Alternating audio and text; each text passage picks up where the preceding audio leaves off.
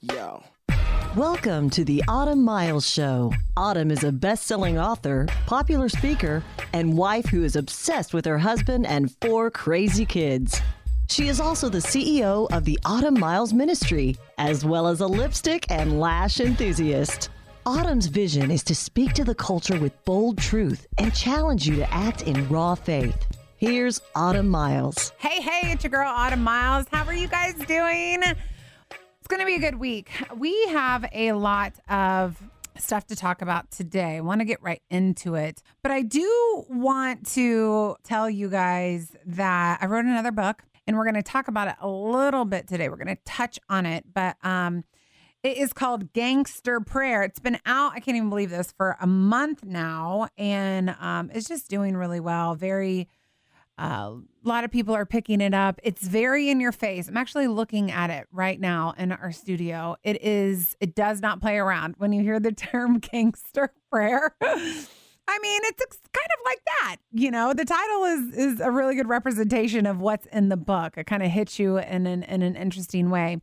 But if you want to overhaul your prayer life, and I had to do it. People ask me all the time, how do you pray? How do you hear from God? How do you how do you not give up in prayer? This book will help you and guide you through some of those questions. It will also answer, I think, a bunch of questions about what you could maybe be aware of in your own prayer life to grow in. I had to unlearn a bunch of things. This is a great book to do in a small group, to do with maybe you and your husband, whatever it is. It's a great book to go through together. I know lots of little book groups that are going through the book, and we just couldn't be more happy about that. You can get it anywhere books are sold. And let us know if you read it, because it's going to be great. Today, I want to talk about persistent prayer. This is actually one of the chapters in the book. However, what I'm going to talk about today is not the reference point that I use in the book. But I have found over years of just doing ministry, it's hard to persist in prayer. What happens when it's 3 years and the prayer that you have been praying in your heart desperately wants does not get answered? What happens when it's 10 years, sometimes 15 years, sometimes 20 years, and God still has not answered your prayer? A lot of us give up after 2 weeks. Well, God didn't hear me. He doesn't care, whatever. And we get frustrated in that. My goal today is to encourage you to persist. Okay. The Bible talks a lot about it. The Bible talks about not being weary in well-doing. We get weary really easily these days in well-doing because we don't see the fruit. We don't get a paycheck immediately. We don't see the reward of prayer sometimes immediately. And that causes us to doubt. Maybe God said no. Maybe he doesn't care. Maybe, he's not going to come through and he's not going to answer. I want to talk to you about one of my favorite stories in the Bible. And I think that I talk about this passage a lot. My Bible is very colorful in this section, just because I draw so much strength from this passage of scripture. 1 Kings 18. I'm going to read a lot of this passage of scripture. Hang with me. Persistent prayer. I will make a point. 1 Kings 18 verse 20 says this. Now, it is very important to note that Elijah had prayed that God would send drought to the land, and God answered. So this is the end of 3 years of drought. Verse 20 says this, 1 Kings 18:20. So Ahab sent a message among all the sons of Israel and brought the prophets together at Mount Carmel. 21. Elijah came near to all the people and said, how long will you hesitate between two opinions? I think I just did a show about how long will you hesitate between two opinions. But I love, that is just such a, I want to rabbit trail for a second. That is such a practical question for today's world. How long will you hesitate between two opinions? How long will you be on the fence about this God thing, about this church, about this relationship that you know might not be good? How long are you going to hesitate? How long are you going to linger in limbo? And Elijah is calling these prophets out. How long are you going to hesitate? I think that even convicts me right now. Just that one question. How long are you going to live in limbo? How long are you going to let these prophets of Baal and prophets of Asherah try to fill a void in you that they will never feel? How long are you going to do that? Oof. I could close right now and we could be done. Amen. How long will you hesitate between two opinions? This is what Elijah said. If the Lord is God, follow him. So simple. If the Lord is God, follow him. If the Lord is God, follow him. How many times do we know what God's word says and we're like, I'm not going to do that because that doesn't seem right. Or that doesn't seem fun. Or this is my favorite one lately. I've heard a lot. That doesn't seem practical. That's not practical. Guess what? Faith, not practical. Okay. It is believing in something you do not see. Faith, not really a practical thing. I don't know why I've heard that. So I think people are, their Baal is practicality. Their Asherah is practicality. They're bowing down to practicality rather than walking in faith. Ooh, Dan, this is good. This is not even what the show is about, but I just think it's so good. We're bowing down to, what is practical? What makes sense to me? When we have a God of the universe that already wrote us a guidebook that we are rejecting because of the idol of practical. Oh, come on. Jesus, yes. But the people did not answer him a word. He said, if the Lord is God, follow him. Simply that. Follow him. If he is God, follow him. But if Baal, follow him. But the people did not answer him a word. Then Elijah said to the people, I alone am left, a prophet of the Lord. But Baal's prophets are 450 men. Now, let them give us 2 oxen. Let them choose 1 ox for themselves, the prophets of Baal, and cut it up and place it on the wood and put no fire under it. And I will prepare the other oxen and lay it on wood, and I will not put a fire under it. Then, this is what I want you to do, prophets of Baal, your God that you think is so powerful. Then you call on the name of your God, and I will call on the name of mine. The God who answers by fire, he is God. And all of the people said that is a good idea. Now, I know I just did a show on this, but I'm getting to a different point. So Elijah said to the prophets of Baal, choose 1 ox for yourselves and prepare it first, for you are many. There's 450 of them. And call on the name of your God and put no fire under it. Then they took an ox, which was given to them, and they prepared it and called on the name of Baal from morning until noon, saying, O Baal, answer us. But there was no voice. No one answered, and they leaped about the altar for which they made. Hang with me, guys. This is the word of God. It's incredible. It came about at noon that Elijah mocked them and said, call out with a loud voice, for he is God. Either he is occupied or gone aside or is on a journey, or perhaps he is asleep and needs to be awakened. So they cried with a loud voice and cut themselves according to their custom. Oof, I could stop there, but I'm not. With swords and lances until the blood gushed out of them. When midday was past, they raved until the time of the offering of the evening, but there was no voice, no one answered, and no one paid attention. Then Elijah, boom, steps up to the plate. What's up now? Here's the podium, about to hear a big old mic drop.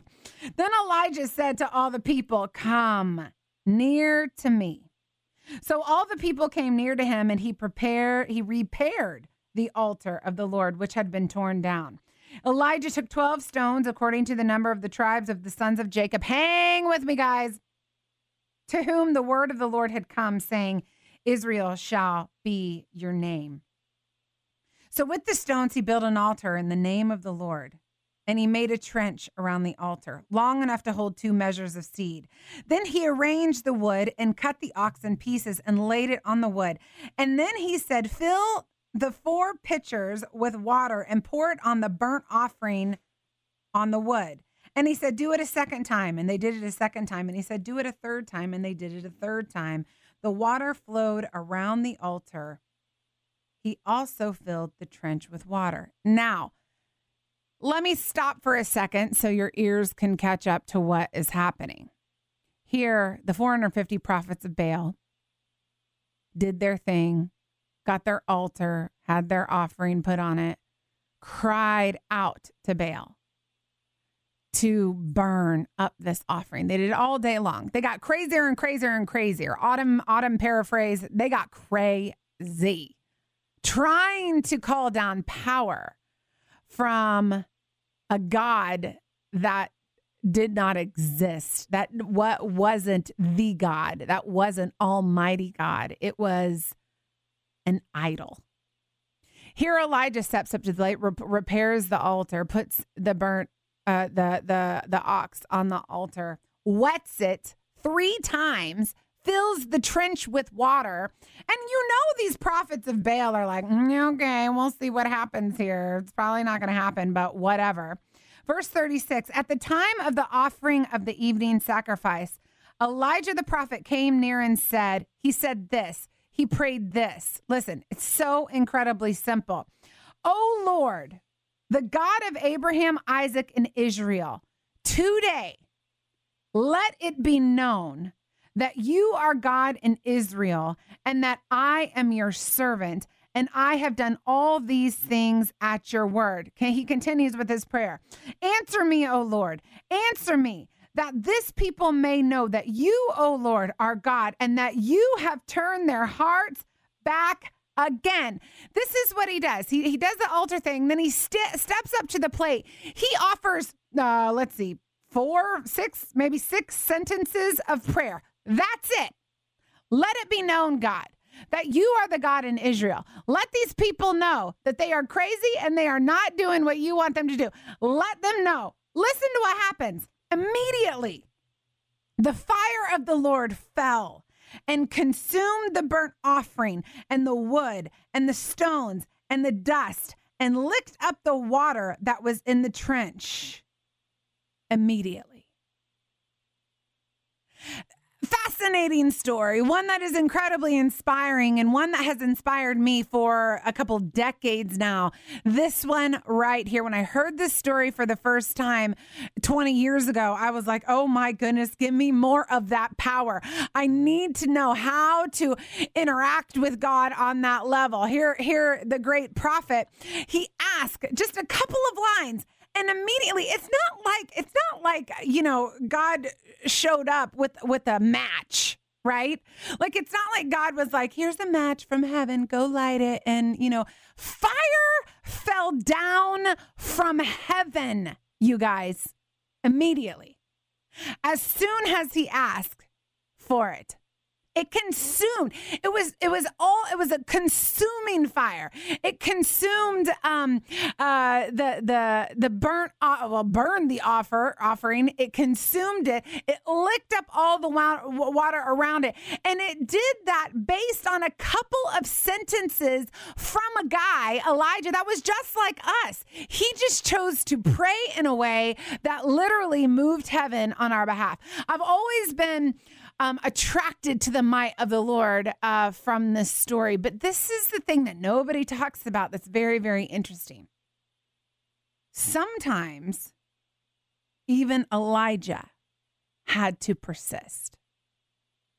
Let me continue on in prayer. Verse 39, when all the people saw it, they fell on their faces and they said, the Lord, he is God. The Lord, he is God. Then Elijah took him. Elijah said to them, seize the prophets of Baal. Do not let one of them escape. So they seized them, and Elijah brought them down to the brook Kishon and slew them there. He killed them all. Now Elijah said to Ahab, now this is the part I want to focus on for the rest of the time, this 41. Now Elijah said to Ahab, go up, eat and drink, for there is the sound of a heavy shower. So Ahab went up, ate, drank, but Elijah went up to the top of Carmel, and he crouched down on the earth and put his face between his knees.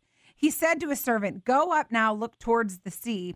So he went and looked and said, "There is nothing." And he said, "Go back 7 times. This is an example of us persisting in prayer. God chooses the timing of the answer, okay? God chooses that. God is in control of when he wants to answer us, how he wants to answer us, and in what would give him the most glory, okay? Sometimes we think, wow, if I just had the faith of Elijah, I could call down fire from heaven. But what nobody talks about is although that God answered Elijah immediately in the first part of this passage, as soon as he prayed, 3 verses later, he said, "Hey, Gehazi, go up to the top of Carmel and let me know what you see. I'm going to crouch my face down to the ground and I'm going to pray for rain." And Gehazi came back and said, "There's nothing. There's nothing." Sometimes God answers us immediately, you guys. And even Elijah, sometimes God makes us and wants us to persist in prayer. When I saw this, it revolutionized my outlook and encouraged my heart on persistent prayer. He, at times, even delayed for the great prophets. We look at them and we hold them on pedestals, as we should, for heaven's sake. This was Elijah. But understand this. Your persistence does, as you are persisting in prayer and you are seeing no answer, what should you do? Should you quit? Should you give in? No, you should crouch with your face to the ground and continue to pray. What if Elijah would have stopped the second time? Oh, well, I guess God doesn't want to send the rain. I guess he doesn't want to do it. I mean, he did just rain down fire from heaven, but I guess he doesn't want to answer this prayer. I think I'm going to give up. I think I'm going to go home. I'm going to go have partake in that feast with Ahab. We're going to sit, we're going to drink some lemonade and eat some fried chicken. He could have done that, but no, that's not what he did. He was focused on the God that he knew could move heaven and earth to prove himself to him. He was not focused on the fact that he had to persist. This is what we're doing, guys, in our world. We are so focused on the fact that we have to continually go before the Lord. We are not focused on the God that is working things out for us in the heavenly realm. Elijah knew that God was working where he couldn't see. Every time he crouched down on that mountain and prayed. He didn't get frustrated that he had to bend down 7 times. He just kept praying until God answered. And this is what happens. He said to his servant, "Go up now, look towards the sea." So we went up and looked and said, "There is nothing." And he said, "Go back 7 times. He didn't say, "Well, God, where are you at?" He might not hear me. He might be, I don't know what he's doing. I mean, he did just rain down fire from heaven. No, he said, "Keep going back. Keep going back. I know my God. We just got to keep going back. My eyes are on God. My faith is in him. We just got to keep going back. I know he's hearing what we're saying. We got to keep going back. Keep going back. Keep going back. Don't you stop going back, Gehazi, until we see a sign." It came about at the 7th time that he said, "Behold, a cloud as small as a man's hand is coming up from the sea." He went back 7 times and he only produced a cloud. Oh, that's all Elijah needed was a small cloud. Here's one of our problems in prayer. We want the shower and God gives us the cloud. We want the overwhelming harvest and God gives us a seed. We want to reach the masses and God gives us 2. And we're frustrated with the small cloud. We're frustrated with the small. We don't believe that that's evidence of him working because I prayed for a shower. But what you don't understand is the cloud is the way to the shower. Those two people that you want to minister to are the way to reach the masses, right? That small job that you're faithful at is the key to be successful one day in your business because you're going to keep being faithful and God's going to keep blessing you. We want the shower so bad that we discount everything other than the shower. And because we're so focused on the shower, we miss the cloud. Whew, that's saying something today. Listen, the Spirit of God is all up in the studio. I'm telling you that. I think some of you today, I could actually weep. Because I know that some of you, and I know there are a lot of daily listeners out there, I want you to evaluate your life right now. You're praying for a shower, and you don't have the shower, but you don't need the shower. You need the cloud. Look in your life right now. What are you praying for? And what has God given you? What have you persisted in prayer over? The cloud may be in your life right now. And that cloud is the avenue, is the highway that will lead you to that shower. But you're discounting and disrespecting that cloud. What if Elijah would have said, oh, that's a cloud? Like, Lord, where's the shower? What are you doing? This is absolutely ridiculous. He didn't do that. He took the cloud as evidence that there was a shower coming. Look in your marriage right now. I feel right now I want to speak to the married people. It is on the rocks right now. But your husband came in last night and looked at you and smiled. That's a cloud. That's a cloud. That's not a shower. That's a cloud, y'all. That's powerful. Jesus, thank you for your word. Some of you leaders in ministry, I know we have so many of you guys that listen. Oh, I just love you so much. Pray for you all the time. You're praying. God, send me the harvest. I'll give glory to your name. Send me the harvest.